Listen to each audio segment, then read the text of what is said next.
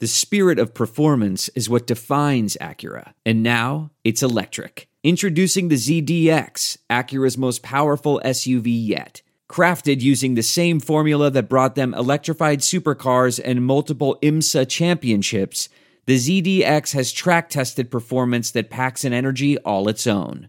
Unlock the energy and order yours at Acura.com. Welcome to the Chronic Podcast with host Ralph Malbrough and featuring bloggers Andrew Juge of TheSaintsNation.com, Kevin Held of The Team Drops the Ball, and Dave Cariello of Canal Street Chronicles. This podcast is nothing but serious football talk and hardcore analysis.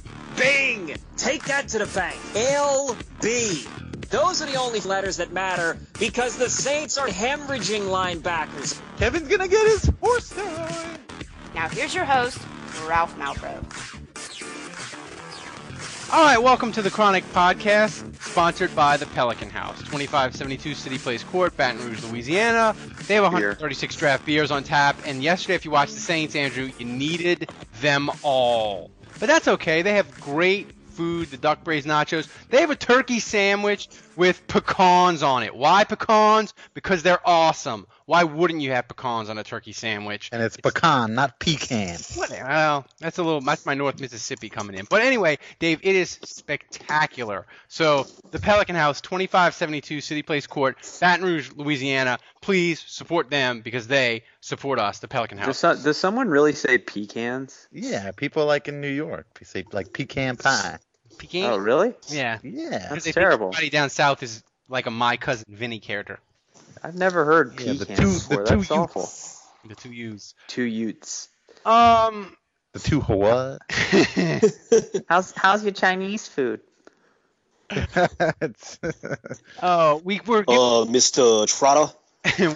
we're off topic because we don't want to talk about the Saints. We're already off topic. Yeah, we're off topic because the Saints got dump trucked.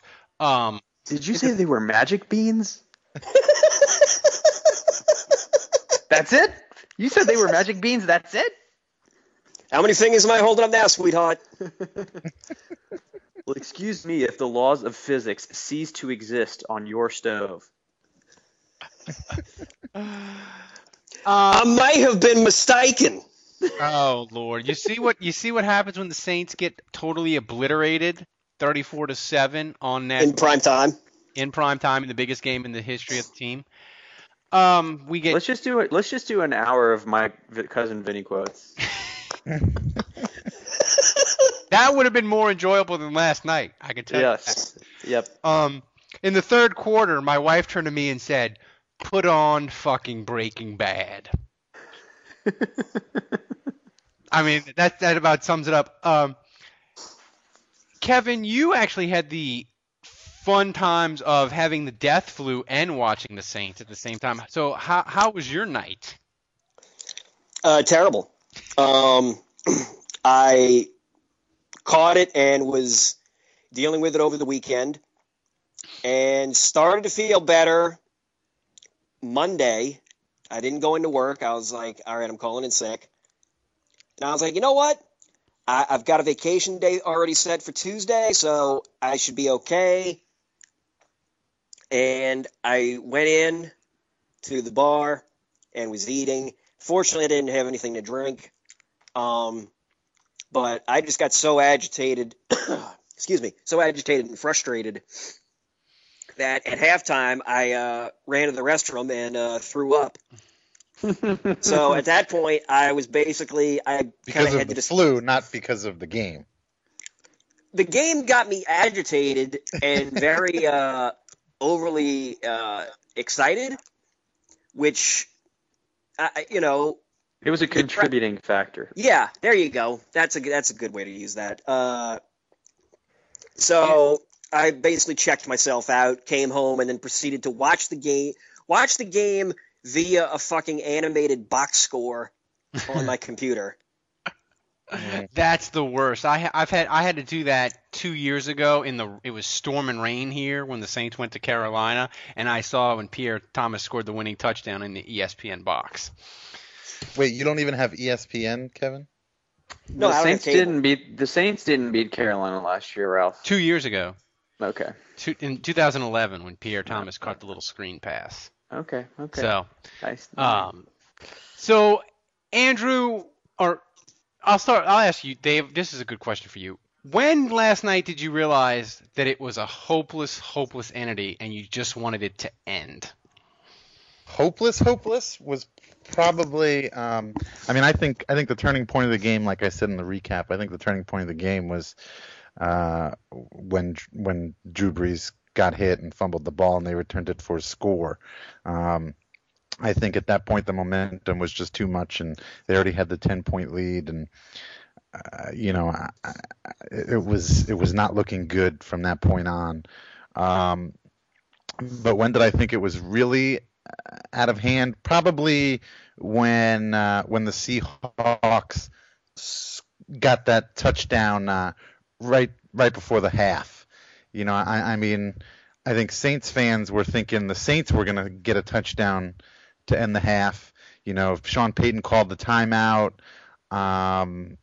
when the Seahawks had the ball, and hoping that that would give the Saints some time once they got the punt, and of course they wound up giving it back to the Seahawks with plenty of time left, and of course the Seahawks marched down the field and scored. See, I knew it was over when Russell Wilson hit the back shoulder throw when it was 3rd and 13 when the Saints were trying to get the ball back. Gross. And I knew it was over then. But, it's just, Andrew, what of all of it? I think I'm going to pull a Kevin right now and go throw up in the bathroom. What was the most, as you were watching, what was the most surprising thing of all the carnage that you saw that you were like, I can't believe that is happening? It was just it was a perfect storm of whatever could go wrong did go wrong. And it was just one thing after another. But I think in terms of what was most surprising or disappointing for me, everyone in the building, every Saints fan knew that stopping Seattle and getting in this game started with stopping Marshawn Lynch. And they did that. It was weird. They completely shut him down. Anytime he got the ball, I've never seen this defense hit this hard, be so physical. They were just really mauling him. And the hit that Kenny Vaccaro put on him, my God, just lit him up. And despite the fact that they were so effective at doing that and getting themselves in positions that they've gotten themselves all season long, 3rd and long, where they get the opportunity to rush the passer, which is what they do best, and they get the opportunity to cover receivers, which is what they've done very well. Despite the fact that they continually put themselves in a position to get off the field by doing what they do best, thanks to stopping Marshawn Lynch, which maybe we didn't expect, they weren't able to do what they do well, which was rush the passer, which was cover.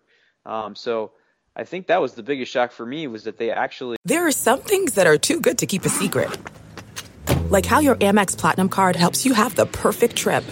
I'd like to check into the Centurion Lounge.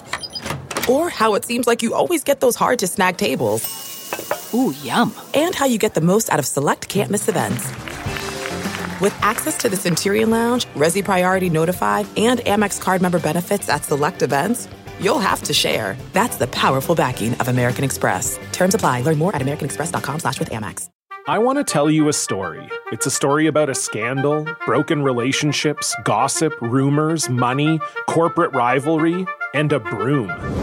A performance-enhancing broom. My name is John Cullen. I'm a comedian, podcaster, and for 20 years, I was a semi-professional curler. And I want to tell you the story about how a single broom almost imploded the 500-year-old sport of curling. We felt like we were bringing a knife to a gunfight. It's the story of a superstar and his fall from grace. Well, I was being dragged through the mud. It's the story of two brother entrepreneurs with a dream. I said, that's great news. It's a story of intrigue. I still don't understand why we want to keep his name secret. The full story has never been told, so I'm going to tell it. Broomgate, how a broom almost killed curling. It was a year I'd like to forget. To listen to Broomgate, search for Broomgate in your favorite podcast app. That's all one word, Broomgate. lived up to the game plan and shut down Marshawn Lynch. And despite that, they still couldn't get off the field. I mean, Russell Wilson just completely destroyed them. Dave, in your opinion, how much was it Russell Wilson just crushing them, and how much of it is a combination of sucky play, missing Jabari Greer, just not the Saints' night? How much Russell Wilson, how much of the Saints' suckness? I'd say it's there's plenty of blame to go around. I'd say it's about half and half. I mean, Russell Wilson was awesome. Yeah, he played a great game. Obviously, he was definitely on fire. He definitely brought it. But then again, I think that there was definitely poor play by the cornerbacks that made him look awesome. I mean, the thing to me about the defense was just that, and I mean, I guess that this was the game plan all along, but I was just so surprised by how wide open the Seahawks receivers were getting. I mean, the touchdown at the side of the end zone, nobody was near him. The long pass to their tight end, nobody was that was a complete breakdown in coverage. I mean, it was just, there were a lot of breakdowns in the secondary, and all year long, I mean, this season we have been able to hang our hat on the defense.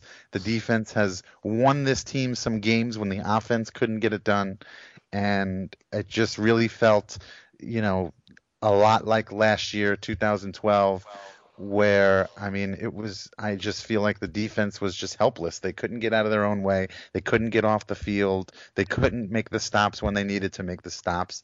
And what surprised me the most was just all the blown coverage, how wide open that these guys got. That was absolutely shocking to me. And it makes you wonder if the Lynch thing. I mean, if there's so much emphasis during the week in the preparation was put on stopping Marshawn Lynch, and so much of the personnel and the scheme and the way the cornerbacks and the safeties were playing closer to the line of scrimmage or whatever. I mean, makes me wonder if they kind of left the door open for Junior Galette being a disaster against the read option. Yeah, I mean, it makes you wonder if they kind of set themselves up to get gashed in the passing game. I mean, I definitely think, they definitely focused on Marshawn Lynch, and they did a great job. And I mean, before this game, I think we all said that that's what they were going to do, and that's what they should do. And I have no problem with that game plan. But it just seemed like the Seahawks had an answer to everything that Rob Ryan brought at them. I mean, if Rob Ryan brought the house and brought the blitz, the Seahawks were prepared, and with a quick wide receiver bubble screen or something quick. I mean, everything that Rob Ryan brought, the Seahawks knew what was going to happen. It seemed like, and picked the exact play, the perfect play to beat whatever the Saints were bringing. I mean, it was almost like they were wiretapped. Yeah, really. Kevin, it seemed to me for the first time all year, and look, we love Rob Ryan. He's been great, but it seemed for me the first time all year, about midway through the second quarter, it felt to me like he was a little bit panicked, and he went full Greg Williams a couple times. Did it seem that way to you? Like the Saints were really sort of in this sort of grasping at straws on defense, sort of desperately swinging and to try to make something happen, and I haven't seen that all year long. Well, what would you expect?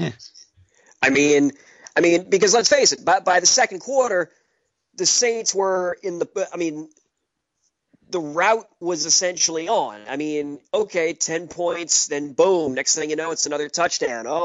We might hold into a field goal. Nope, they're scoring a touchdown. So why wouldn't you want the defensive coordinator to say, well, screw it, I got to try something else because I got to try something crazy because what we're doing isn't slowing them down or isn't working. I mean, shit, I'm surprised he didn't tell Vaccaro to just run in and just spear the ever-living hell out of Russell Wilson. It's like, take the 15-yard penalty, but let's just, knock this guy flat on his back and make him think twice or something. I don't know. Yeah, I mean, and Andrew, the thing that's really the one thing that's concerning about the defense, not sort of just related to yesterday, but if you look at the one thing that they've really started to struggle in the last 5 weeks, is they have only created 2 turnovers in the last 5 weeks. Ugh. How big of a concern is that, and what do you see? I mean, what do you see as the main reason the turnovers have started sort of slowed to a trickle? Well, I mean, the Corey White play could have been an easy turnover. So I think turnovers, sometimes you get lucky, sometimes they come in bunches. I attribute, at least partially, the lack of turnovers to, I mean, Matt Ryan is a quarterback that takes care of the football, and Russell Wilson certainly is too. And I'm blanking on who they played the week before that. Kaepernick. So, I think that's part of it is just who they've been playing and the games they've kind of gotten into. I mean, Atlanta was running the ball a lot. I mean, the 49ers and Seattle are both run-heavy teams, so they're not going to turn the ball over as much. But I think the defense, I mean, this is the first time they've played terrible. The turnovers are going to come and go. The one constant that I feel like the Saints have been able to rely on is how well the defense has played up to that point. So, but look, I mean, at the end of the day, I think it's important for us to take a step back. I mean, the team's 9-3, and maybe it's time for us to rethink what our expectations are for the Saints. I mean, Super Bowl or bust, Dave. Yeah. God damn it! Don't you read Twitter, Andrew? Yeah, well, that's the thing. I think a lot of us felt that way before the Seattle game. I think afterwards it became very clear that the Saints are not the best team in the NFC, and especially now that almost assuredly the NFC playoffs go through Seattle, the degree of difficulty is much, much higher. So from that standpoint, I mean, I think the arrogance, this was a shot in the gut, and the arrogance of we're the team to beat and all that stuff is gone. But with that being said, the Saints still have everything to play for. They still can get the 2 seed. They still control their destiny. They still control their destiny for the 2 seed, even with a loss in the Superdome on Sunday. If they win out after losing to Carolina, if they win the last 3, they secure the 2 seed. So they control their own destiny, even with a loss Sunday, to get the 2nd seed. And I think the playoffs still have to play out. I mean, look at the run that Baltimore made. I mean, look at the run the Giants made with Eli sneaking into the playoffs and getting 3 road wins. And they got dump trucked by the Saints on a Monday night. They did. And look, we don't know who Seattle's going to play in the playoffs. They still have to win remember that Giants team that got dump trucked by the Saints went on the road into Green Bay, 15-1 Green Bay, and won there. When all the Saints fans were saying, Jesus Christ, if the Saints have to go to Green Bay in that NFC Championship game, fuck. Yeah, exactly. So I think right now the focus needs to be back on, let's be realistic. First of all, the Saints are not the favorite to get to the Super Bowl from the NFC. I think based on what happened last night, nor should they be. That's clear, but you still have to play the game. So right now the Saints are in a position to still put themselves very favorably into the playoffs with a 2 seed, a bye, and a home game. So that needs to be the objective. And then once you get in, you play the games and you see how it unfolds. But hopefully the Saints at some point will get a chance to go back into Seattle, and hopefully they'll be more battle tested and they'll be ready for it. And I don't know if the result will be different, but I would hope that the style points, or at least the way in which the game is, will be more competitive. Yeah, I mean, the one thing that really concerned me more than anything last night was the way Seattle completely clamp down on the Saints receivers. Dave, I have not seen that in the Sean Payton era. I mean, they've had games where they've struggled to score, but it's mostly been because of turnovers or sacks or whatever. I mean, Seattle was covering their receivers, and they just weren't open. And I don't know how they were missing 2 of their top 3 corners, and they're going to get those guys back. I don't know how you scheme or fix that in a rematch where if your receivers can't get open, they just can't get open. Well, I mean, there's film now, but I mean, you're right. I mean, we've got to give credit to Seattle. Their defense is incredible. They have a great defense. They did an incredible job against the Saints last night, even better than I thought, and I think we all knew that it was going to be tough heading into the game. I mean, they are really talented. They hit hard. They cover well. They're in position. And like Andrew said, I think we all have to take our hats off and just understand Seattle from top to bottom is a much better team than the Saints. That doesn't mean the Saints aren't good, and that doesn't mean that anything can happen on any given Sunday, but the Saints are going to still move on. The Saints hopefully will get that number 2 seed. And, if they have to play Seattle again, so be it. But, I mean, anything's possible in the playoffs. And some crazy thing could happen and the Seahawks could get knocked out, in the divisional round or something like that. And all of a sudden, hey, the NFC Championship game is in the Superdome. But for sure, right now. Well, we got to beat Carolina first. Yeah, absolutely, absolutely. I think that I think it's good that we played Seattle before we're playing these 2 Carolina games. Before this game, before last night, Monday night, I was thinking how crazy it was that they scheduled both of these Carolina games, both within 3 weeks of each other and both at the end of the season. I was talking with my mother and she was like, it would have been nice if we could have played Carolina early in the season when they weren't as good and they didn't have their shit together. Like Atlanta 2 out of 3 weeks would have been sweet. Right. Or Tampa Bay. Yeah. But no, it's got to be Carolina, and it's got to be when they've won 8 straight. But and it's funny because, I mean, Carolina's definitely a good team, and Cam Newton's playing great, and the whole team's playing great, and their defense is playing great, but I really don't think they're as good as Seattle. Seattle is on another level to me.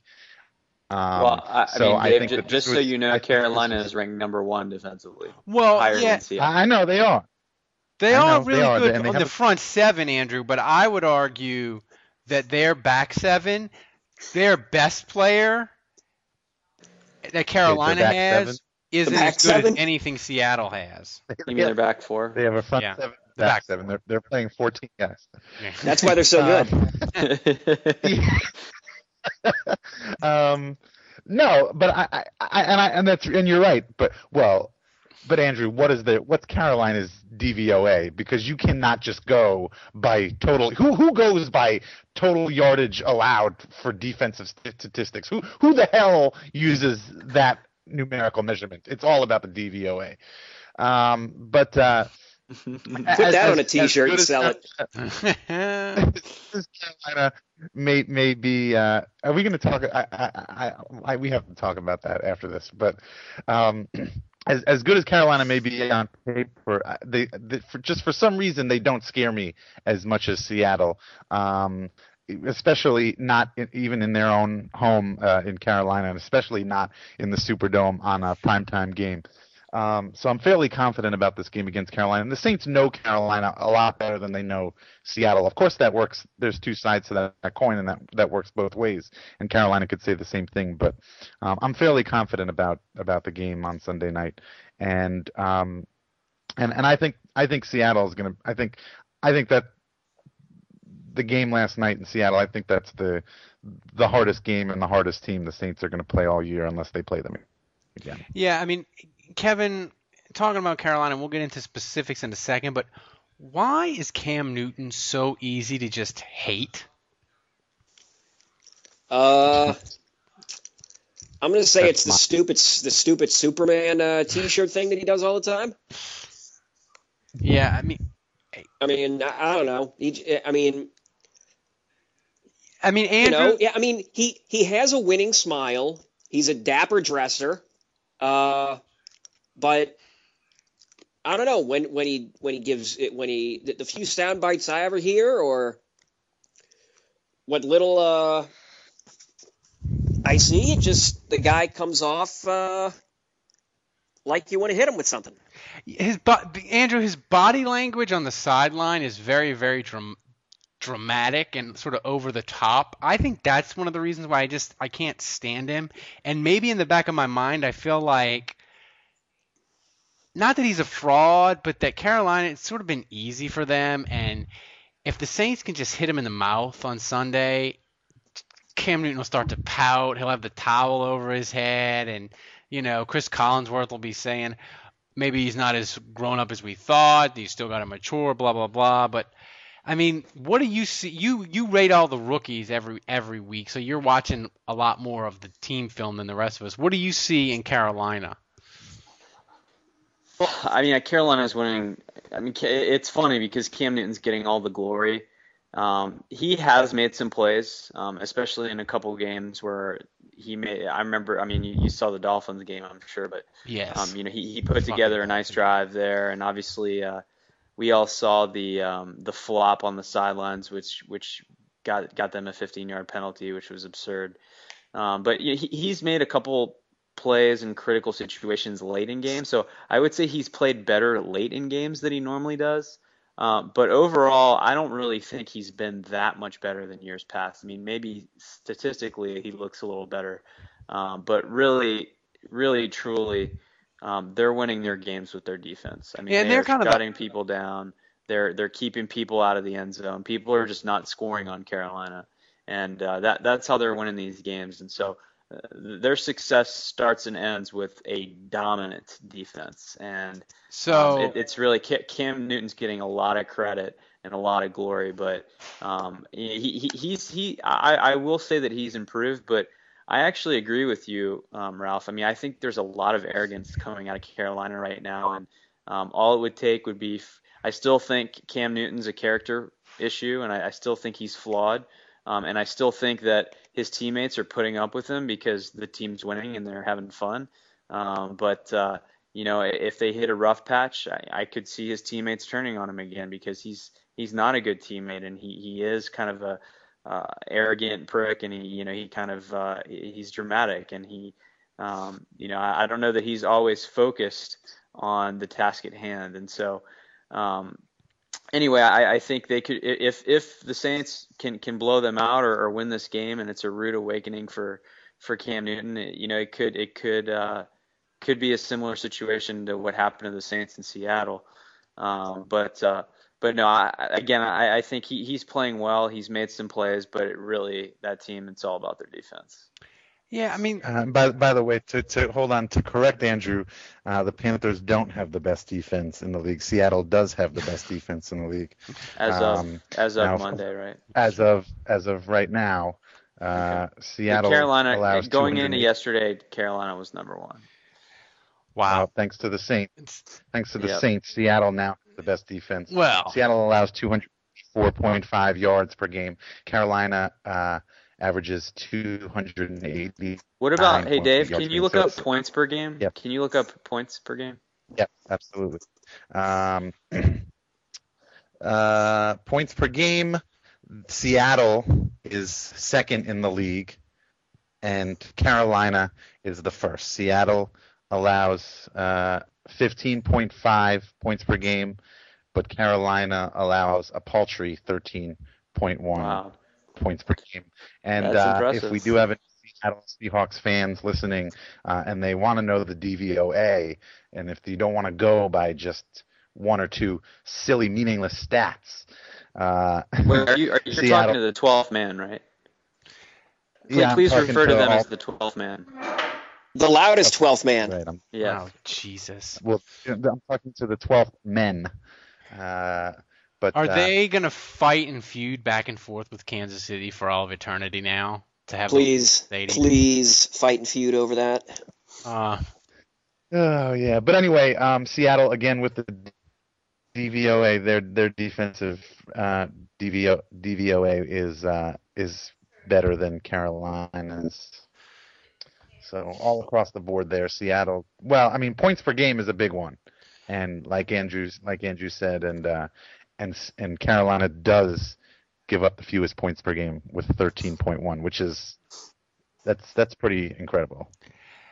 All right, on this I gotta go, but okay.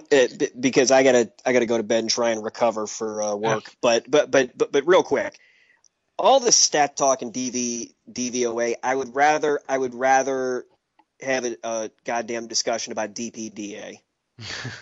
And to the 4 or 5 people that actually get that joke, you're welcome, and good luck with that mental image. Thanks, Kevin. You always end on a high note. You always end on a high note. Somebody wash your hands in my honor at the end of this. You got it, buddy. Feel better. Before we get to the Carolina game predictions, Twitter questions, Dave, I have some really insane ones. I hope you have a few as well. Andrew, I'll fire this one. This is from Jason LeBlanc. Was it the hippie granola food in Seattle that affected the squad? Quite possibly. Well,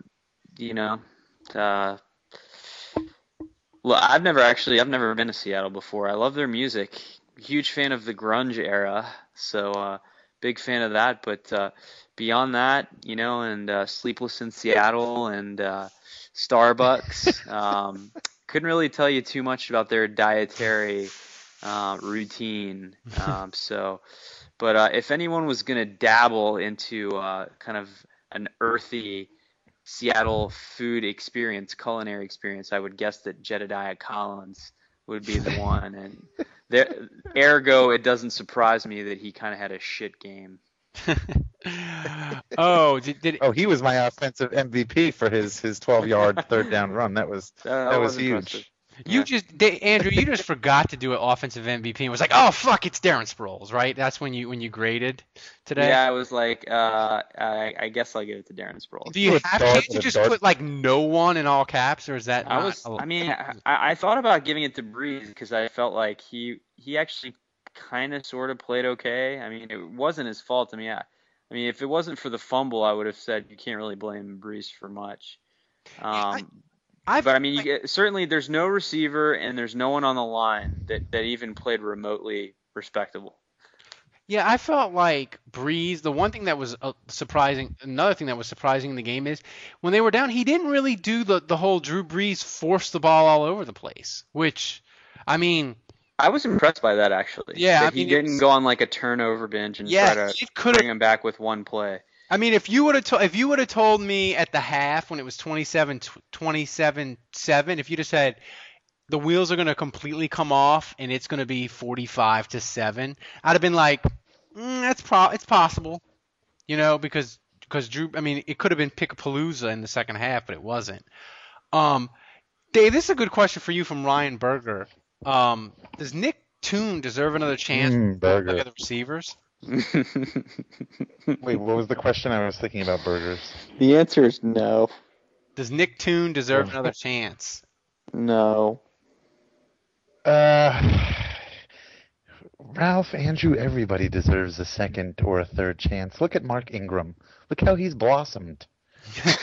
I don't know. Why not? Nobody else is really doing anything amazing. Lance Moore has had a fairly pedestrian season. Kenny Stills has sort of come back down to earth a little bit too. I'm not really sure whether that's their fault or whether that's the byproduct of pedestrian. I mean, that's a huge compliment. I mean, this receiving core, Andrew, is. I mean, I don't know necessarily that they would draft a receiver high because they could potentially need 3 new offensive linemen. So seeing them draft a receiver in the first round, I don't think that would happen.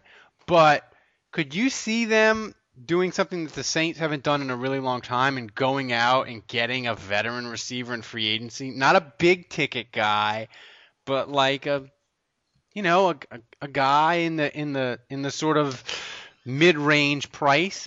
because their receivers are getting kind of, I mean, especially Lance Moore and Colston, they're getting long in the tooth.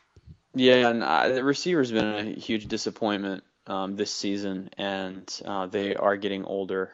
So yeah, I think the Saints just need to get younger and more talented at the position. I mean, Colston, I don't think it's time for him to retire by any means. I mean, I still think he can be good, and I think he's banged up this year, so maybe an entire offseason in the hyperbaric chamber gets him feeling better. But Lance Moore is a big enigma to me. I don't understand what's happened to him. I mean, I know he was banged up for a while this year, and then he came back, but I just don't understand why it feels like Breeze has just lost complete confidence in him. I mean, he's not even looking his way. Meacham is not the same player. I mean, he's just not the same guy. So, and I don't think Nick Toon you can really add to the mix, because Nick Toon to me is a younger version of Colston. I don't really see him coming in and doing the things that he can't replace Kenny Stills or Meacham and give you like that vertical threat. So, I don't really see him coming in and really giving him much. If something were to happen to Colston, where Colston got injured, then maybe Toon makes more sense. But yeah, I mean, look, for this season, they've got the guys that they've got, and for the time being, Lance Moore's got to come up with something. I mean, this is the guy they've paid. This is the guy that's delivered for them in the past, and he's got to step up. He's got to do something. But beyond that, I mean, there's no question in the offseason that's a huge need for improvement and upgrade. Yeah, I mean, that was the thing to me that was just, like I said, it's just stunning in the game. I mean, Seattle, their secondary covered it, but I don't think necessarily it's a huge red flag, Dave, because it's not like we've seen this week after week after week. I mean, they struggled some on the road, against the Jets, and they were a disaster yesterday. Yeah, they struggled. What's that? I said, yeah, they struggled against the Jets, all right. Yeah, I mean, but it was that game. At least it was winnable at the end, I mean, the top three receivers this season have been Graham Sproles and Pierre Thomas. So I mean that's a problem. None of those are receivers, right? And Sproles ain't exactly young either. No. Dave, do you have any questions before I fire out my last few? Yeah, I have just a couple. I don't know where everybody is tonight. I know. And they're all like really serious. I think everybody is sort of down. Got that Seattle hangover. Nothing from Miss Hullabaloo about Tulane going to the New Orleans Bowl? No, I'll be happy to talk about that. We're awesome. We're going to the New Orleans Bowl. Woohoo! That's right. And actually, one of them, I think we sort of already answered. At Lyles Alex, he wants to know what position needs to be addressed more, or with more urgency, offensive tackle or wide receiver. So we already discussed the wide receiver thing. Well, offensive. Personally, I don't know if I see the Saints going to get it and getting a mid-range free agent wide receiver. I just only because I feel like that's not Peyton's MO. I feel like Peyton likes to get them young, and he likes to mold them himself, and and learn his system from the beginning. I feel like he prefers Peyton to go that route. Yeah, I mean, I'm trying to think, and I don't have the best memory. The only one I can think of. Yeah, Right, Patton. exactly. That's what I was about to say. Is I can't think of a guy that they a reasonable free agent wide receiver that they've gone and picked up in free agency. I really can't think of anybody worthwhile. So I mean, I don't think, if there is a problem there, I'm not sure that there is a huge problem, but if there is, I'm not sure whether free agency is the way that the Saints and Peyton. They're going to have to do something on offensive line, probably whether they like it or not, because Charles Brown is a free agent, and I think Streif is too, right, Andrew? I think that's right. So yeah. I mean, I don't think the Saints. I don't think the Saints are re-signing Charles Brown unless he accepts, a small figure. But I don't know. I joked earlier in the season that the Saints should pick a tackle in the first round, a guard in the second round, a center in the third round, and then a guard in the fourth round, et cetera, et cetera. So, I mean, I definitely think offensive line is a huge need for improvement. Yeah, I mean the thing is you can't go like 2 and 3 rookies at your offensive line, but I think they're definitely gonna have probably at least two new people, maybe a high draft pick and another veteran guy. But this is a good question, Andrew. I'll let you take this one. If you could punch one of the following to release the rage, who would it be? Sherman, Pete Carroll, or all ESPN reporters? I have to pick one of the three. Yes. And who's asking this? This feels like a Chop Fitzgerald. No, it's Alex Lyles. Eric. Oh, okay. If I could only punch one of the three, well, I mean, before the game, it's weird. Before the game, I absolutely would have said Pete Carroll. I've always hated that guy. I've always felt like the whole like I'm so happy-go-lucky like is kind of disingenuous.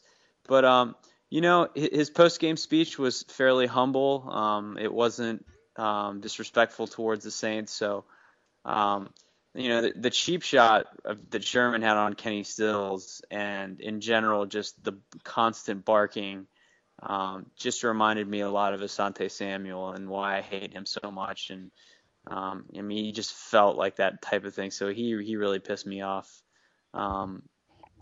And look, the media is drooling all over the Seahawks now, but it's kind of at this point I'm kind of depressed enough to admit they're right. You know, that the narrative that the Saints can't play outside and that they can't play in 30-degree weather. I mean, certainly that game played up to the narrative that ESPN's been pumping on us for weeks. So. I did like that Drew Brees threw out the stat and fought the good fight and didn't give in. Yeah. When they questioned him, I did like that.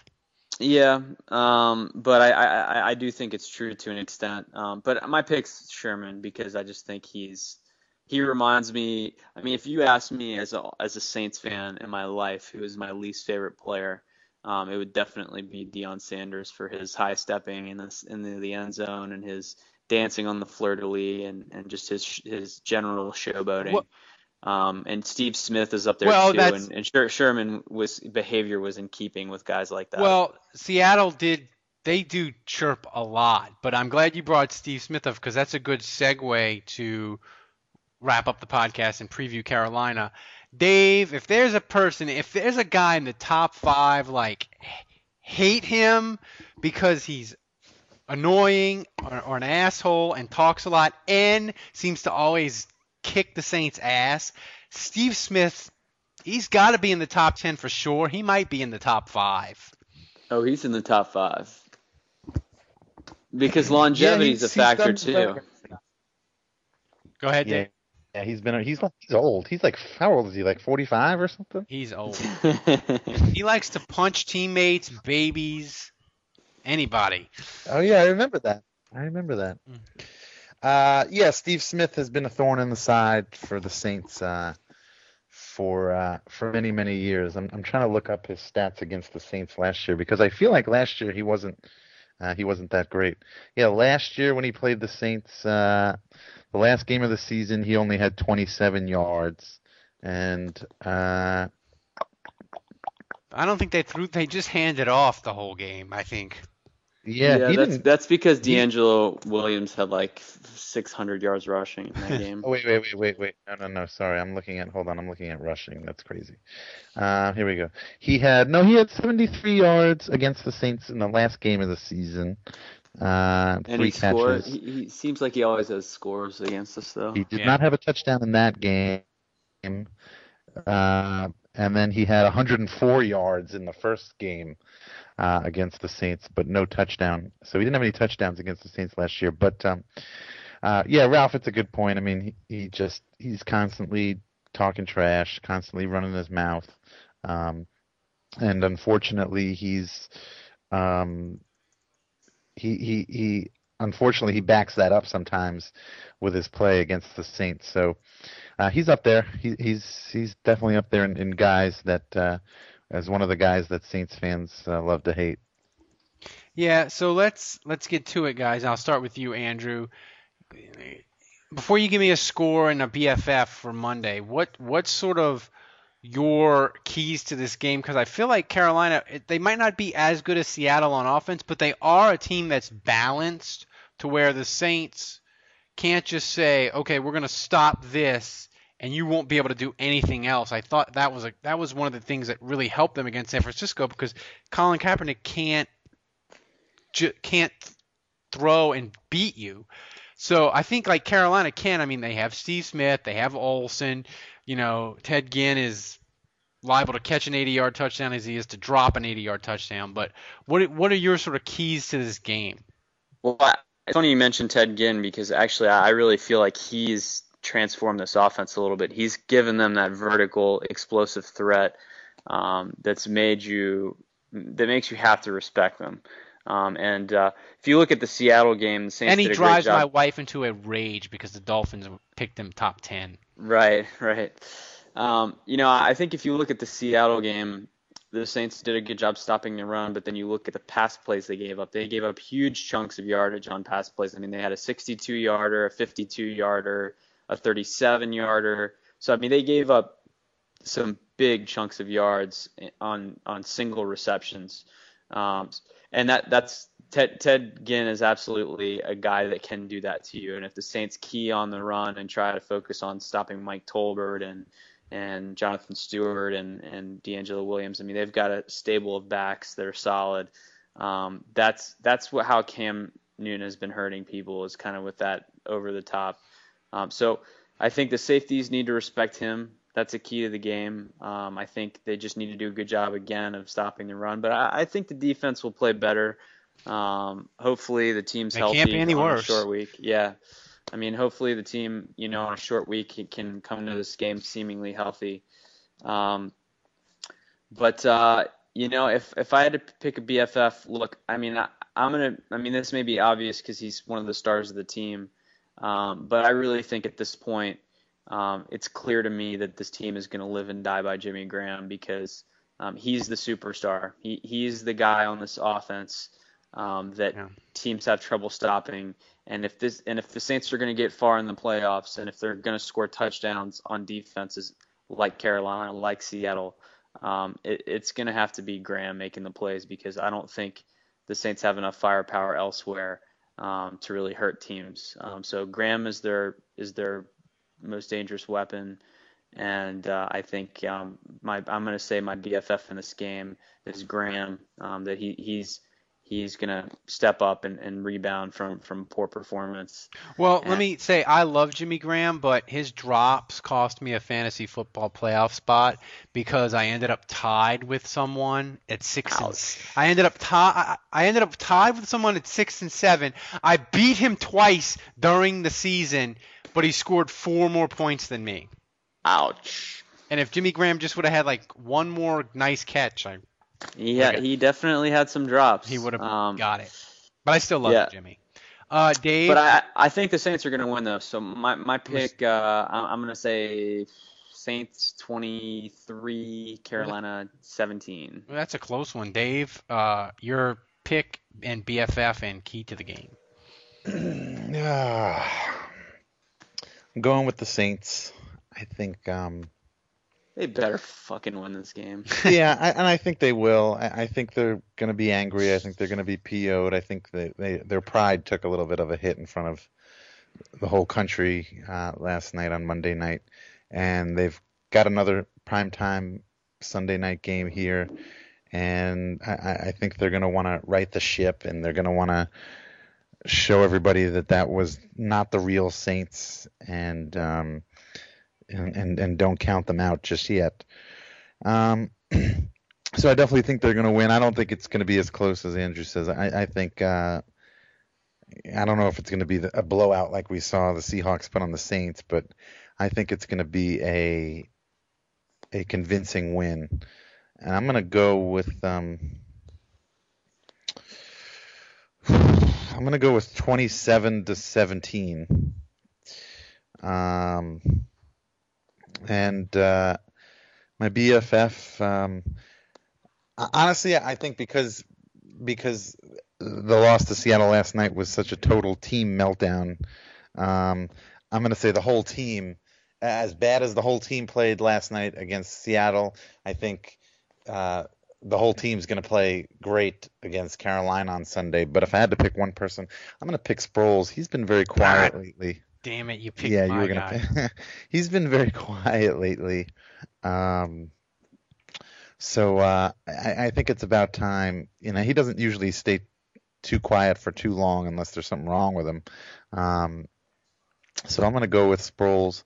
And I mean, on the key to the game, I think, is controlling Cam Jordan.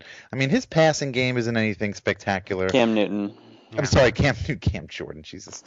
Look, Cam Jordan could use a good game. He was neutralized last night. I mean, he was a non-factor last night, I thought. Cam Newton, his running scares me more than his passing. Yeah, I was watching the game this past weekend, and one of the announcers said something that I completely agreed with. I mean, he's good for like one or two overthrows a game. He'll have like a guy wide open, and he'll just completely overthrow the guy. He does it every game. And the broadcaster, and I don't remember who it was, he was talking about the mechanics and his body rotation and that kind of stuff. Well, I don't know any of that kind of shit. I just know that he's not the most accurate passer 100% of the time. I mean, I think what the Saints are going to need to do is just keep an eye out for the read option, keep a spy on him, just don't let him go crazy. If a play breaks down, don't let him. You've got to contain him. Don't let him break contain and run off for a 20-yard gain on 3rd and 19. Those are the plays that just kill. And those are the plays that the Seahawks were converting last night. They were not necessarily with Russell Wilson running the ball, but I mean, how many times did we see the Saints defense do their job and get Seattle to a 3rd and long situation and then just give up that 3rd and long? I mean, that's killer. It's a killer in the game. It's killer for your mentality and your momentum and all that kind of stuff. I mean, you just can't let that happen. So, that's what they're going to need to do against Cam Newton. You can let Cam Newton pass, and that's not a problem, but the option stuff and the running stuff, that's the stuff that they're going to have to continue. Well, I think they'll. I mean, based on how Junior Gillette played the read option last night, I bet Carolina's going to give him a heavy dose of that early. Yeah, I mean, and I feel like, and I said it at the beginning of this podcast, I feel like Carolina, they're. I'm not going to deny that they're good, and they're probably either, depending on how you want to rank them, either number 2 or 3 best team in the NFC. But Andrew, I feel like they have a bit of a glass jaw, and that this winning streak has kind of been easy for them. They haven't been in a tough spot, and they went on the road against Arizona. And I know Arizona's pretty good, but Arizona dump trucked them, and the reason is because Arizona jumped out ahead of them, and they get a little panicky. And I just feel like the Saints are going to do what they always do in prime time. They're going to jump out, they're going to get ahead, and it's going to be a wave, and it's going to be a party. And I'm going to say it's going to be 30. I'm going to say it's going to be 38-17. And people still won't believe in the Saints because they'll just be like, well, they got dump trucked in Seattle.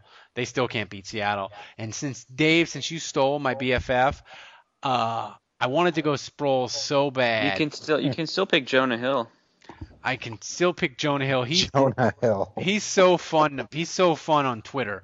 I'm gonna go. I really want to go Jimmy Graham, but that's cliche, and Breeze is too. I already picked Graham. I'm gonna go Lance Moore. Well, there you go. He's just he's due to have a nice game. Speaking of Lance Moore, Kevin, who's no longer with us, great call on Lance Moore being the BFF this past week. Good. We never played. Yeah, nobody ever emails me saying, "I demand that you play the tape of my horrible prediction." But yeah, can you roll the tape right now of Kevin saying I can't. So on that, and we still. This is the final week of Donate $1.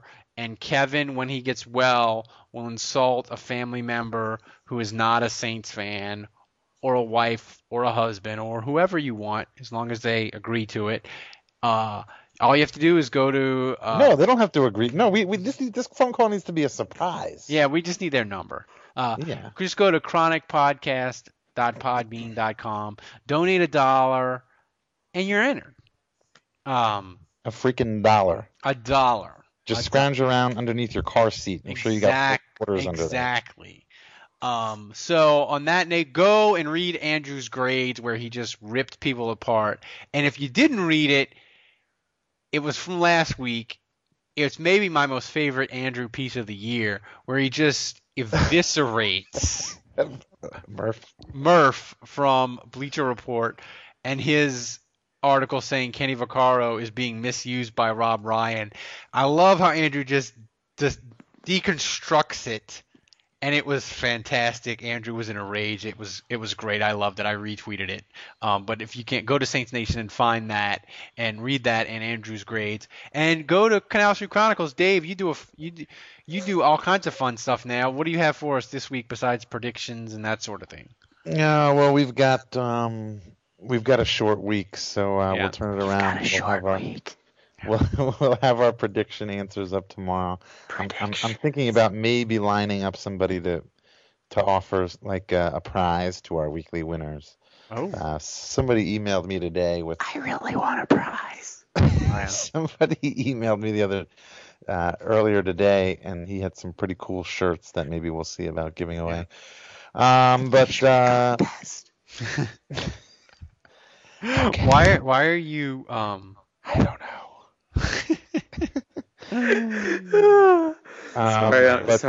But other than that, just your usual. I don't even know if we're gonna have time to do some cross blogging with the with Cat Scratch Reader.